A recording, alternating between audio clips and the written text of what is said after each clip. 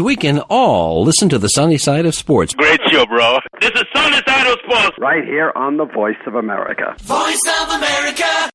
Sporty greetings, Voice of America listeners. This is VOA's Sonny Young in Washington. Welcome to the January 22nd edition of the Sunny Side of Sports. On Monday's show, we'll continue our special coverage of the Africa Cup of Nations football tournament, or AFCON, in Ivory Coast. It's the 10th day of competition at the African football showpiece. Joining us now from the Ivorian commercial capital of Abidjan is VOA Nations Cup reporter Mukbil Yabaro. Sporty AFCON greetings, Mukbil. Sporty AFCON greetings, Sonny. What's going on? Mukbil, Groups A and B in the spotlight on Monday evening in Ivory Coast. Let's begin with Group A, Mukbil. Two matches on Monday evening. Equatorial Guinea will be playing the host team, the Elephants of Ivory Coast, and at the same time, Guinea-Bissau going up against the Super Eagles of Nigeria. Quick look at the table, Mukbil. Equatorial Guinea and Nigeria top the table with 4 points each, Ivory Coast with 3, and Guinea-Bissau with no points. How do you see these matches this evening? Sonny, great questions. The beauty of it is that we really don't know. We've seen some extreme upsets, and then we've seen some powerful teams kind of just steamroll as expected.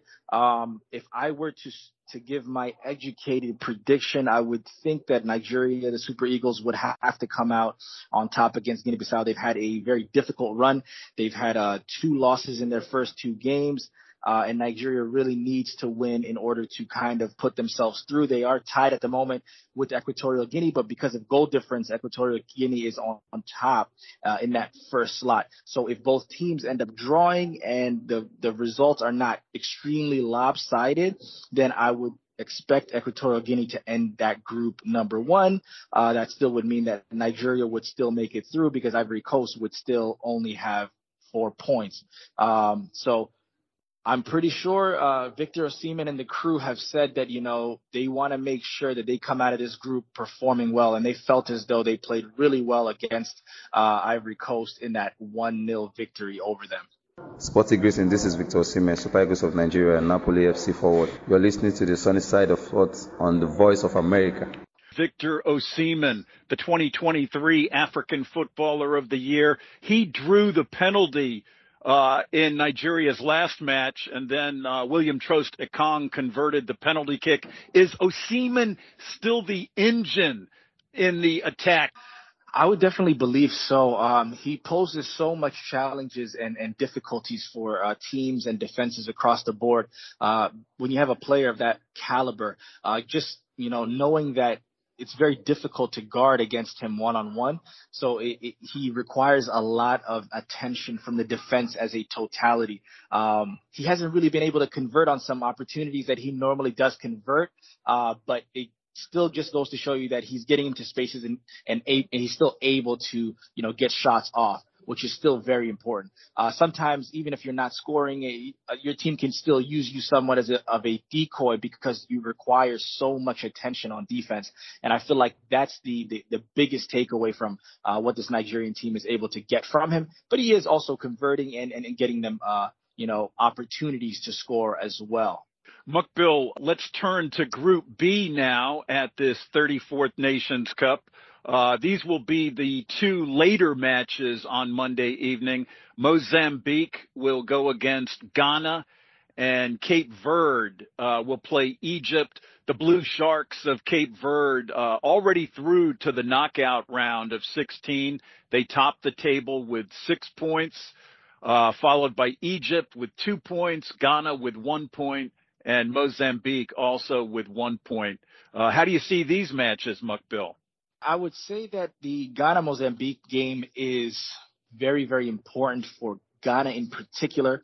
At the moment, they have 1 point, and as do Mozambique, because Mozambique tied Egypt in their very first game as well. So for the Ghanaian fans, they've let us know that, hey, this is a game that's extremely important for us, and we really want to get this victory, because they felt as though that Egyptian game really slipped through the cracks. Mohamed Kudus, kudos for Kudus. He definitely balled out with 2 goals, played spectacular coming off of that lingering injury. But unfortunately, some mistakes in the back cost them heavily. If anybody watched the game or just saw the highlights, it wasn't as if Egypt was getting into the right positions and getting the right opportunities. It was just, a lapse in communication in the back for the Ghanaian defense that led to 2 extremely easy opportunities for Egypt. So hopefully what they're expecting is to come out and, make sure that they play a better game. But on the flip side, Mozambique is also feeling as though they did not perform to their capabilities when they played Cape Verde. They played an excellent game against Egypt. They also felt as though Egypt really has come away with 2 draws when they should have, or they could have potentially lost both games. So they're sitting a little pretty up top at the table. And considering they're playing Cape Verde, that is automatically through, I would suspect the Cape Verdean teams, the coaching staff, to kind of sit some of their bigger players, because they're automatically through. So this might really be a relatively easier game for Egypt because they will not play, I don't suspect, Cape Verde at full strength. I'm Sonny Young, and you're listening to the Sunny Side of Sports on the Voice of America. I'm talking with VOA Nations Cup reporter Mukbil Yabaro, who is joining us from Abidjan this evening. And Mukbil, let's look back at a few of the matches from the weekend. Joining Cape Verde in the knockout round is defending champion Senegal. They defeated another pride of Lions, the indomitable Lions of Cameroon, the Lions of Teranga, victorious 3-1. Your thoughts on that match, Mukbil, and how are the Senegalese looking as they try to defend their title? To be honest with you, Sonny, I think Senegal has been one of the stronger teams in this Nations Cup. To me, I feel as though they're showing a very complete packaged team, right? Not only are they physical, they're strong, they are very technically sound, they have the ability to really kind of play whichever game that you want to play, whatever game plan or tactical plan that a coaching team may put in front of Senegal. They really have the ability to kind of, break it down throughout the entirety of the game. Like I said, they're very physical, they're very fast, they're athletic, but they also have an extremely high IQ, and they're very, very efficient and almost clinical from the last third when they get into the box. They've had some of the most spectacular goals in the tournament so far, having scored 3 goals in both games. They're really rolling right now, showing us why they are the current reigning champs of AFCON. And if this group stages is any indication of what they're able to do, it's going to take a Herculean type effort to really stop them in the knockout phases. Mukbil, what other matches from the weekend caught your eye? If I were to say one that kind of shocked me more than anything else was the Morocco-DR Congo game. I was expecting Morocco to kind of come out with the same intensity that they had against Tanzania, but realistically speaking, DR Congo really showed their level of grit. The physicality that they also bring to the table kind of was a little bit too much for the Moroccans. They're also a physical bunch, but they've realized, that, teams in this tournament can be just as physical, if not more physical than them. So they're going to have to find a way to kind of get around that. But outside of that, I would say South Africa with a great bounce back game, beating Namibia 4-0. Namibia is kind of in a weird spot because they won their first initial game in the group stages against Tunisia 1-0, and they played really well. But coming back and playing Bafana and losing 4-0, really, it didn't really show the type of play that Namibia had throughout the game. It just was that they had an inability to finish in the box. Their wingers were playing extremely well. They're crossing the ball and getting the ball into the specific places that you need. And I personally can remember 4 or 5 easy opportunities that they had sitters, and they really just were unable to convert. Like the strikers were unable to even get into the spot to tap in the ball. So I know their coaching staff is going to be really, really working on maybe just tap-ins, finishes around the goal. But they played too good of a game to have lost 4-0. Mukbil, I know one of your personal highlights there in Ivory Coast was meeting members of the U.S. delegation there in Abidjan at the U.S. Embassy. And we have a report now that the U.S. Secretary of State, Anthony Blinken, will be attending the Equatorial Guinea Ivory Coast match on Monday evening. Your reaction to that? Huge. What this shows us is that the U.S. government is trying their very best to showcase that the partnership with the continent is no longer just something that we just say, but we're showing it with actions, right? Having this sports delegation come and us sitting down and having conversations with them alongside the U.S. ambassador to Ivory Coast. The ambassador let us know that, look, this is something that the Biden administration is very, very serious about, and they are showing it. You know, having Secretary Blinken coming in and watching the game shows you how serious this partnership is, and it's great to see, really. Mukbil, still with sort of the off-the-pitch stories taking place at this Nations Cup, I understand you had a chance to meet a former Arsenal star. Oh man, we randomly met Gervinho yesterday at a lunch that was set up, kind of like a VIP lunch that was set up for us, and it was interesting because I had no idea that he was going to be there, but B, I was wearing an Arsenal jersey, and meeting a former Arsenal player was super cool. He's super down to earth, probably one of the best strikers in Ivorian history. So it was really awesome to meet him, chit chat, and kind of just talk sports. Now he's 36 years of age, Mukbil. Is he sort of retired now from the Ivorian national team? So he's not really retired per se, but at the moment, I think he may just be taking some kind of time off from international play. But yeah, he's definitely excited to see his team, his country perform, and I know he's wishing them all the best. Finally, Mukbil, I know we talked last week about some of the ticketing issues, problems at this Nations Cup. Have you seen it being smoothed out in any way, the ticket distribution? I think more than anything else, individuals are just finding places to go and find tickets at like specific venues, or it's kind of turned into like a who knows who, right? So somebody might know a friend of theirs, or their sister might know somebody that has tickets, or something along those lines. It's still a little bit of hula hoop action going on because they are not being sold at these stadiums. And then online, the wait time in the virtual queues are getting longer and longer. I looked to see online yesterday what the wait times look like, and in different occasions, it was 30 plus minutes to wait in the queue. And then when you do wait in the queue and you finally get there, you have 30 minutes to check out, and majority of the games are already sold out, the ones in Abidjan at least.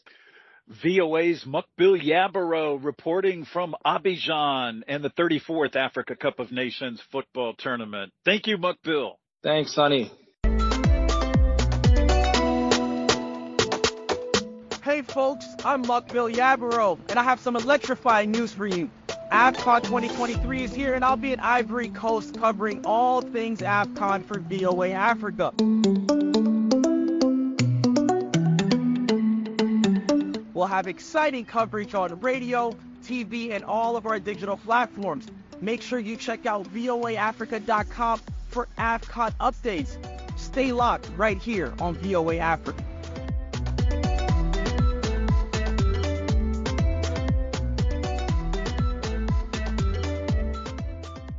In Nations Cup action Sunday, Zambia and Tanzania drew 1-1, as we hear now from Samson Omale in Abidjan. Zambia grabbed a late goal to draw 1-1 with Tanzania in a Group F match at the Laurent Gbagbo Stadium in St. Pedro on Sunday night. Tanzania had hopes of a first Africa Cup of Nations win after 44 years when it was dashed when 10-man Zambia snatched the late 1-1 Group F draw in San Pedro. The draw saw Chipolopolo remain third on the group standings, and they will book their spot in the round of 16 if they secure a win over Morocco on the 24th of January in what will be their last group stage match. Tanzania, on the other hand, remained at the bottom of the standings, and they can only progress to the knockout phase if they defeat DR Congo also on the 24th and the other results go their way. DR Congo had fought back to hold Morocco to a 1-1 draw in a Group F match played at the Laurent Poku Stadium in San Pedro on Sunday afternoon. The draw saw the Leopards of DR Congo remain second in the group standings, and they will book their spot in the round of 16 if they secure a win over Tanzania when the two meet also on the 24th of January. Earlier on Sunday, Morocco and the Democratic Republic of Congo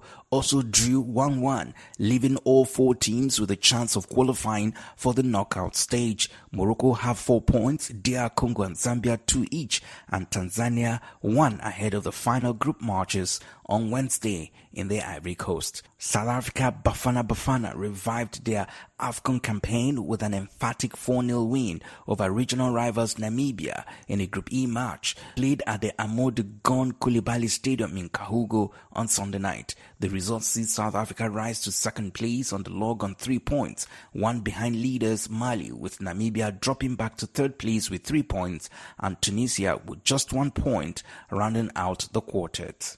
And on to Monday's game, Egypt will have to make do without talisman Mohamed Salah in their must-win encounter against Cape Verde in the final Group B match at the 2023 AFCON, with the game set to take place at the Felix Houphouët-Boigny Stadium on Monday. With Equatorial Guinea on the verge of qualifying for the round of 16 in the 2023 Africa Cup of Nations, Izalangan Nacional will take on host Ivory Coast in their final Group A fixture on Monday, with the game set to commence at the Olympic Stadium of Ibimpe. Also on Monday, it will be Guinea-Bissau who will play Nigeria, as Nigeria seeks to qualify for the next round, while Mozambique will face Ghana in a must-win game for the Black Stars of Ghana. I am Samson Omale in Abidjan, Côte d'Ivoire.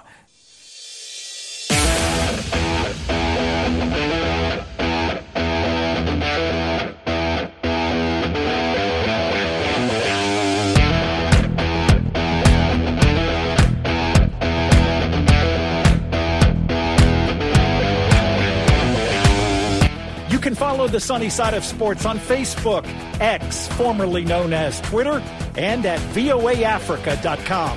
My Facebook address is facebook.com/VOA Sunny. My X, formerly known as Twitter handle, is at VOA Sunny Sports. And if you go to voaafrica.com, you can listen online to the Sunny Side of Sports, as well as past episodes. Check out voaafrica.com for lots of Africa news. For world news, go to voanews.com.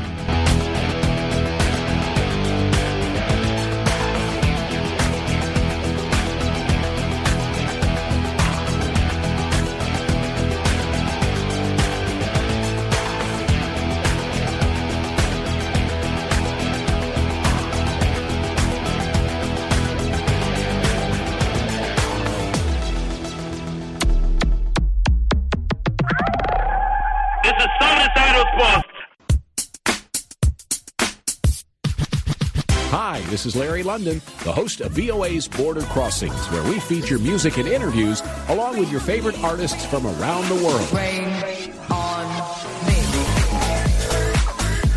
Tune in and interact live with us here in Washington, D.C. Hello, Shirin. Hello, Larry. How are you? Good. How are you tonight?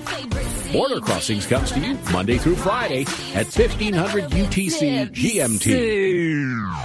Thanks, Larry. That's Larry London, a man who's always ready to cross musical borders. Let's go down under now Craig Gabriel has an update on the Day 9 action at the Australian Open tennis tournament. The upsets continue at the Australian Open, especially on the women's side. Linda Noskova, who stunned the world number one Iga Swiatek a couple of days ago, has added another seed to her tally. The 19-year-old has reached the quarterfinals by playing only 3 games. Elena Svitolina, who she was playing, got treatment on her back and a game later tearfully retired. The Czech was ahead 3-love against the 19th seed. I would not say that I can easily win it. It's going to be a tough match, and I am counting on that. So it's going to be tough. So I will prepare for it as it would be any other player. And I'm in quarters of a Grand Slam, so I don't take anything for granted at this point. Soon after, qualified Diana Yastremska from Ukraine dispatched two-time winner Vika Azarenka 7-6, 6-4. Azarenka, the 19th seed, who won the title in 2012 and 13, had plenty of chances in the first set. Twice she served for the set and couldn't convert. And at the end, as we've come to accept these days, there was no handshake because of the war, a topic that Yastremska spoke of and how it's affected her. A lot of things were affected on me. And because of that, I couldn't really play like I wanted. Plus, I put a lot of pressure on myself as well. And the war is, of course, it's affected as well a lot because you cannot go home like you wanted, when you wanted, like it was before. And you always read the news, you always see the videos. And as I said before, for example, when I was in Brisbane, the racket arrived at my grandmother's house. So it's tough emotionally to play, but the worst thing is that you feel like you are already accepting, what is happening. And people are starting to forget about what is going on. And I've been receiving a lot of even strange questions about the Ukraine, about the war, and about tennis and stuff. But I don't really want to talk about it right now. But just in general, it's tough to play, but... And now to day 10, Novak Djokovic continues to chase records in this sport, and when he plays Taylor Fritz, he'll be trying to reach a record-extending 48th semi-final at the majors. In Australia, when he's won a quarter-final, he's gone on to win the championship. That's happened 10 times. He's never lost to Fritz, and they've met 8 times, and Fritz has never gone past the quarters. The other men's quarter-final has Yannick Sinner playing Andrei Rublev, and Rublev broke Aussie tennis hearts when he beat Alex de Minaur in the 4th round. But the Russian's performance, especially in the 5th set, was mesmerizing at times. That sort of tennis will be vital against Sinner, who's the only man not to have dropped a set so far. His best at the Australian is one quarter-final, but Sinner is playing a level of tennis that could take him all the way. He leads Rublev 4-2. Arina Sabalenka is moving a step closer to defending the title she won a year ago, and she's attempting to reach her 8th semi-final at the majors. Trying to stop her with Barbora Krejcikova, who's won just once from their 6 meetings. That win was in the Middle East last year. This is Sabalenka's most successful major, but even if she was to win it again, she won't return to the number 1 ranking. The other quarterfinal is Coco Gauff against Marta Kostyuk, and the US Open winner leads their head-to-head 1-0, having beaten her in Adelaide in 3 sets in 2022. For both, this is a first Australian Open quarterfinal. That's what it should be if results go according to seedings, but at this Australian Open, seedings have gone right out the window, considering there were just 7 left on the women's 4th round from the original 32. Craig Gabriel, VOA Sports, Melbourne. Around the clock, the Voice of America keeps you in touch with the latest news. Tune in at the top of every hour, every day of the week. For the 5-minute VOA newscast. We bring you reports from our correspondents and interviews with newsmakers from around the globe. Give us 5 minutes, and we'll give you the world. VOA, your trusted source for news and information. I'm VOA's Sonny Young, and you're listening to the sunny side of sports on the Voice of America. American-style football. 4 teams remain in contention for the Super Bowl trophy. They are the Detroit Lions and the San Francisco 49ers in the NFC, and the Kansas City Chiefs and the Baltimore Ravens in the AFC. We have a report now from the AP's Gethin Coolbaugh on the weekend victories by the Ravens and the 49ers. The 49ers are headed to the NFC Championship game for the third straight season. Ryan Leong reports in Santa Clara. The 49ers hang on to beat the Packers 24-21. Christian McCaffrey had 98 yards rushing and 2 scores. McCaffrey's 6-yard run with 1:07 remaining in the fourth quarter was the difference. We didn't play well at all and still had a chance at the end, and to go out there and execute at the end.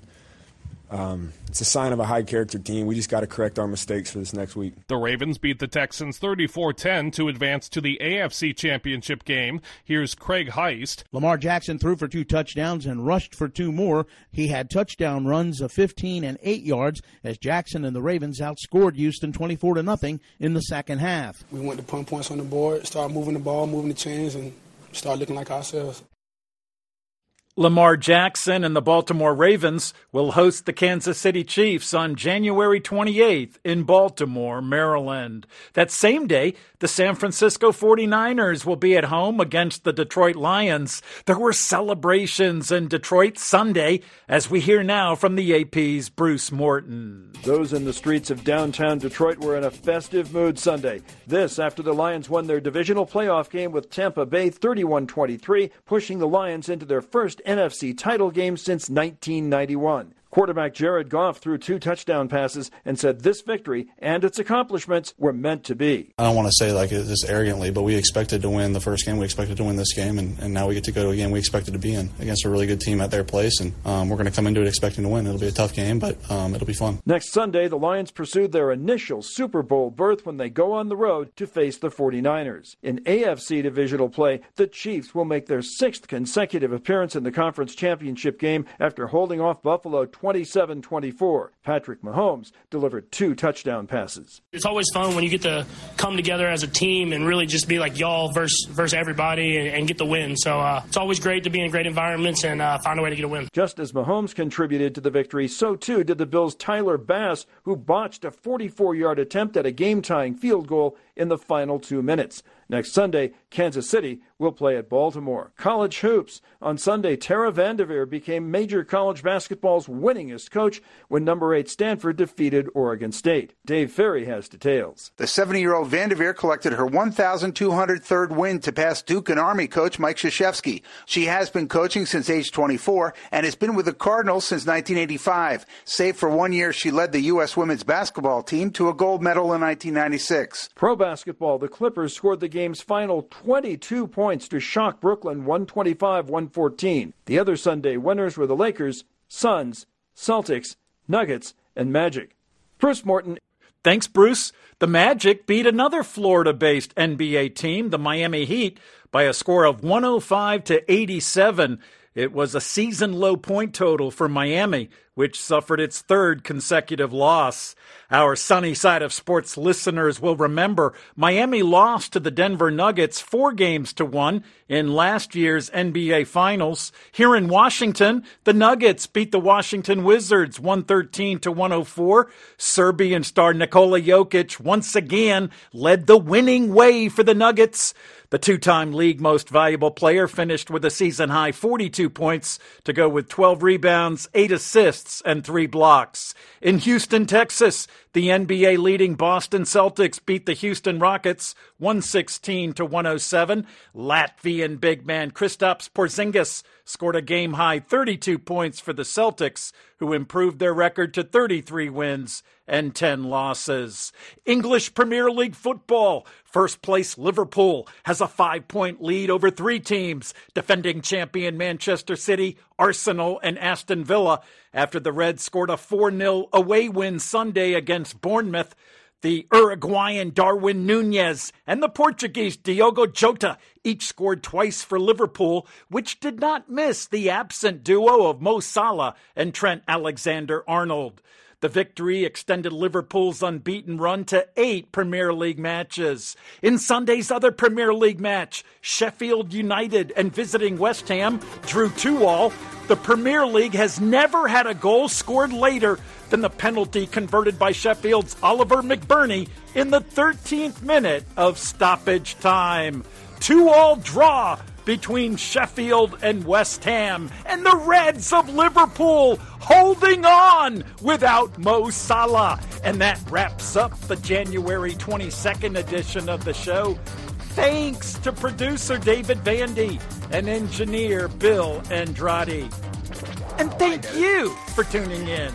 I'm VOA's Sonny Young in Washington, and that's the sunny side of sports.